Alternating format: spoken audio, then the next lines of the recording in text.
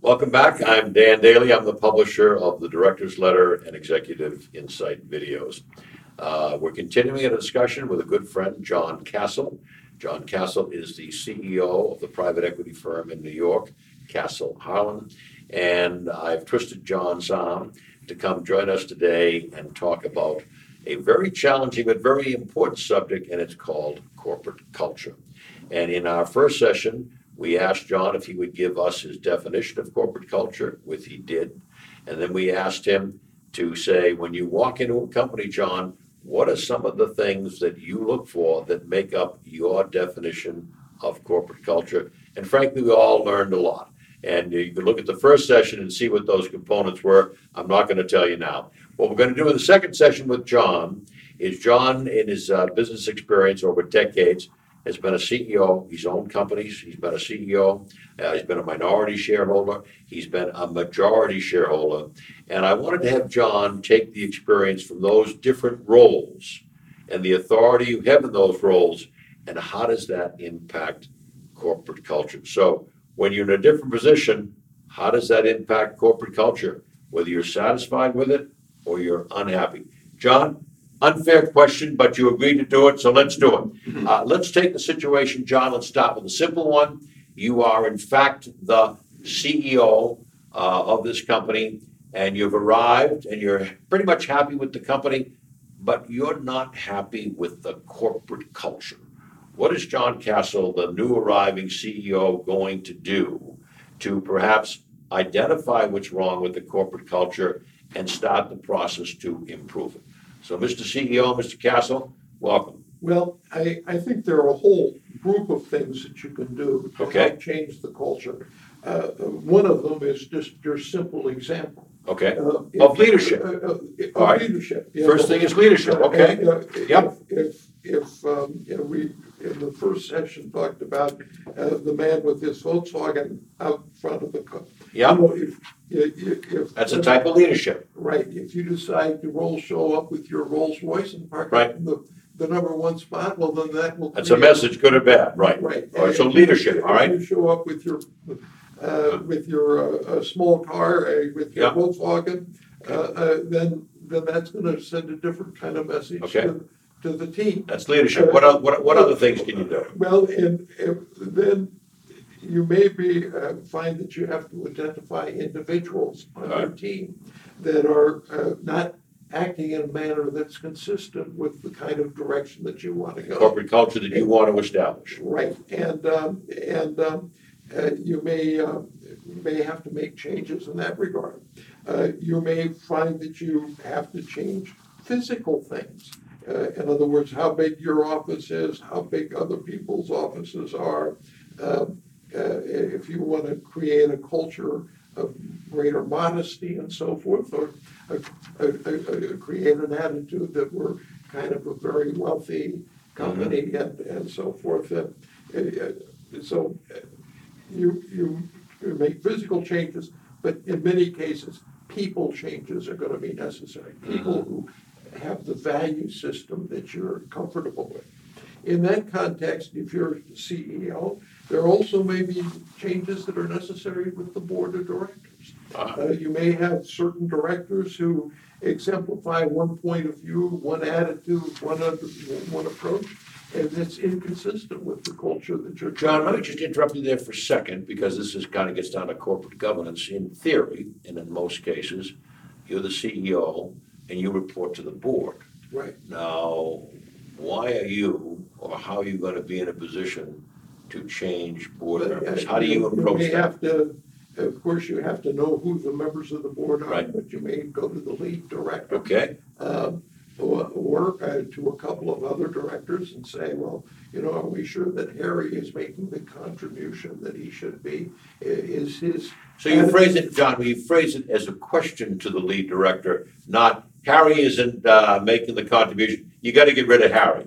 You phrase it as a question because absolutely, yeah, okay. And it gets you explore it. You explore it. And, all right, explore it, and it's a question. Right, and the lead director may say, "John, you're off course. Right, forget John. I don't care what you think, John. This is what we're going to do because I'm the lead director." Okay, but John, I think that's the type of messy situation that you could be a whole career in business and run into it, but you may run into it. So you better think about it, that you can't come in and demand, you question.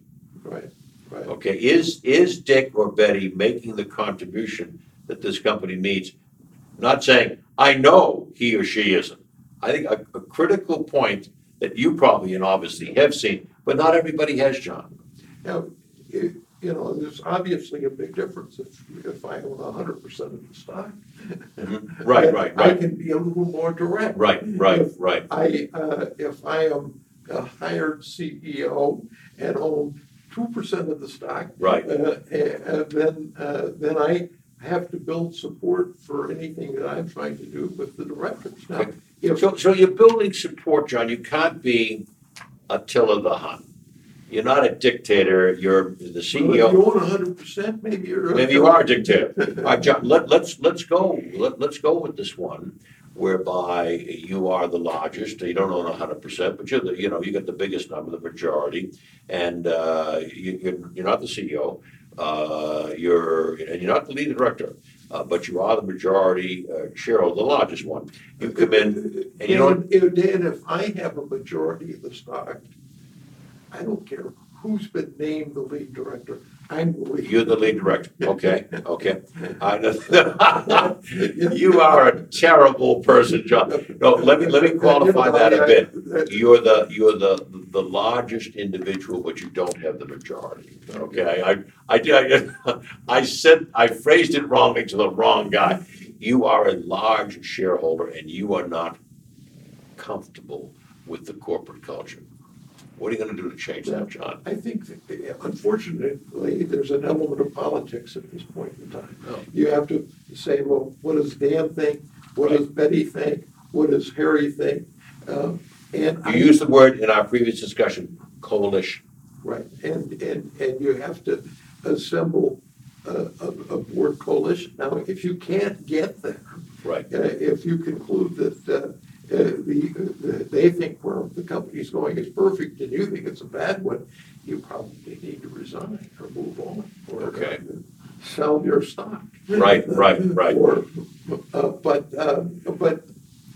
in most cases, you will get a sense of a handful of people whose thoughts about things are similar to yours, and you'll move ahead in a constructive. It can move ahead, but if you can't, then you have to go the other way. And you have to be prepared to say, I've had some good investments, and this probably is not one of them. Okay, and it's time for me to move on, as opposed to, I never fail and ride that sucker down. That's not unless if you think it's going in the company's going in the wrong direction, unless you can assemble a group of directors who are supportive of your position, right. I think you're going to be. John, I'm going to just switch gears, and I'll come back in a minute. But that is also true, and I know you have, and I have. We're served on a lot of nonprofit boards where you don't have the majority. There isn't any stock, and you're saying, this ain't working, and I can't get people to buy into what I would like to do, and I think it's absolutely critical to the survival of this nonprofit that we do something. But I can't get the people. They don't buy, they don't agree with me. What do you do then, John, in a nonprofit? Doesn't matter how much stock, because you don't own any stock. Yeah. Well, look, if you can't persuade the board, and if you can stand up and make your speeches, which you've done, and I have done, I think you are going to be forced to move on. Right. I think that's critically important, because a lot of the executives we know, and rightfully so, serve on nonprofit boards. And I was on a nonprofit board brought on by a dear friend, and the CEO was a disaster. And I just stood up and I said, forgive me, I was brought on board by so-and-so. And I said, I've attended 4 board meetings, and this is a disaster. And I said, I'm going to speak my mind, and if it's offensive to people, I will leave at the close of this meeting. All right? But I have to speak my mind that the president is incompetent, and he is an absolute threat to the survival of this institution. And I said, that's my statement. If it's unacceptable, I will leave today. And it was amazing, John, because people turned and said, oh, I said, oh boy, I'm so glad you've said that. We've been waiting for somebody to say that for months. So, that's a situation whereby you don't have any stock, but you've got to state that something's wrong and what are we going to do about it? Or, as you said in the public company, get the hell out of Dodge. Well, there's no question. I must admit, I am frustrated on occasion. For instance, one of the not-for-profits I'm on recently, some of the directors complained that certain directors talked too much and they didn't talk enough. Right. They didn't get a chance to talk. Right. And now, I personally think the reason they didn't get a chance to talk is they didn't put up their hand. Right. And, if you sit in the back of the room and mumble in your shoe, Right. That isn't exactly the problem of the people who might be doing a little more talking. Right. And so it seems to me a good director has to be prepared to stand up and call it the way he sees it. You want to get into executive session. John, good point. And I'm just a firm believer in a standardized executive session that you have it usually in every board meeting, so it doesn't look like there's a fire going on when you say, well, we're all going to move into executive session, and the senior management or the CEO panics because it's unique. You kind of believe in a standard executive session? I think it's important, and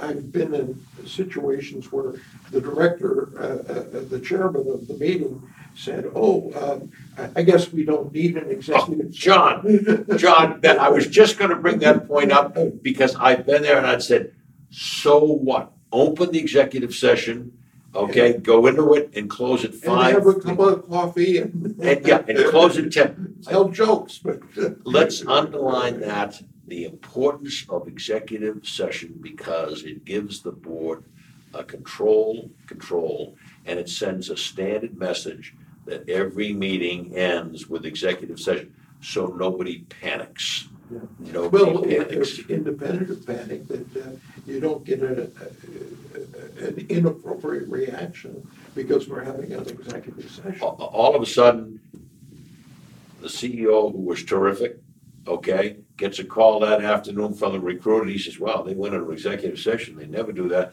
I guess I'm out in the street." And all of a sudden, you've lost somebody, and that wasn't your intention. So, John, those are all good. But I'm so glad that you brought up executive session, because I feel very strongly, and my reaction is the same. I mean, just standardize it. But then the other things you brought up, what you can change to change the corporate culture, depending on the authority that you have. You can change the individual, the CEO, or you can change maybe the CFO or certain key people. You can change individuals, okay? And then, depending on your degree of control, you can change the physical. I'm sorry, the company is making money. For the next 6 months, we're not going to fly first class. We're going to fly business, not coach, but not first class, business. Or I've decided that as the new CEO, I've been here. It's been a pleasure for 6 months. Everyone's office is too big, starting with mine. So we're going to shrink. You can do something about the physical. Frankly, I think emotionally, private parking spaces are not a good idea. I'm going to eliminate. So you can do physical. You can do physical things, and then if you're the new leader, the CEO, you also have the right. Even though you work for the board, you have the right and the obligation to come forward and say, based on my experience, perhaps you're talking to the chairman or you're talking to the lead director and say, based on my experience, I just want to share with you, Mr. Lead Director or Mr. Chairman, that I'm not sure Dick is contributing something. I don't know how you feel about that. I just wanted to make your opinion. So you're not starting a coup, but as the CEO and knowledgeable, you're conveying some concern about a board member or a group of the board. So those are all the, John, those are absolutely terrific. I think to some people, they're going to know a lot of them, but they're not going to know all of them. And I think you've done a job putting them in context of how important they are and how you're based on your experience in war stories. Okay, I hope you've enjoyed it. I've enjoyed being with my good friend, John Castle. And frankly, if you couldn't learn something today, then you weren't listening. So thank you very much.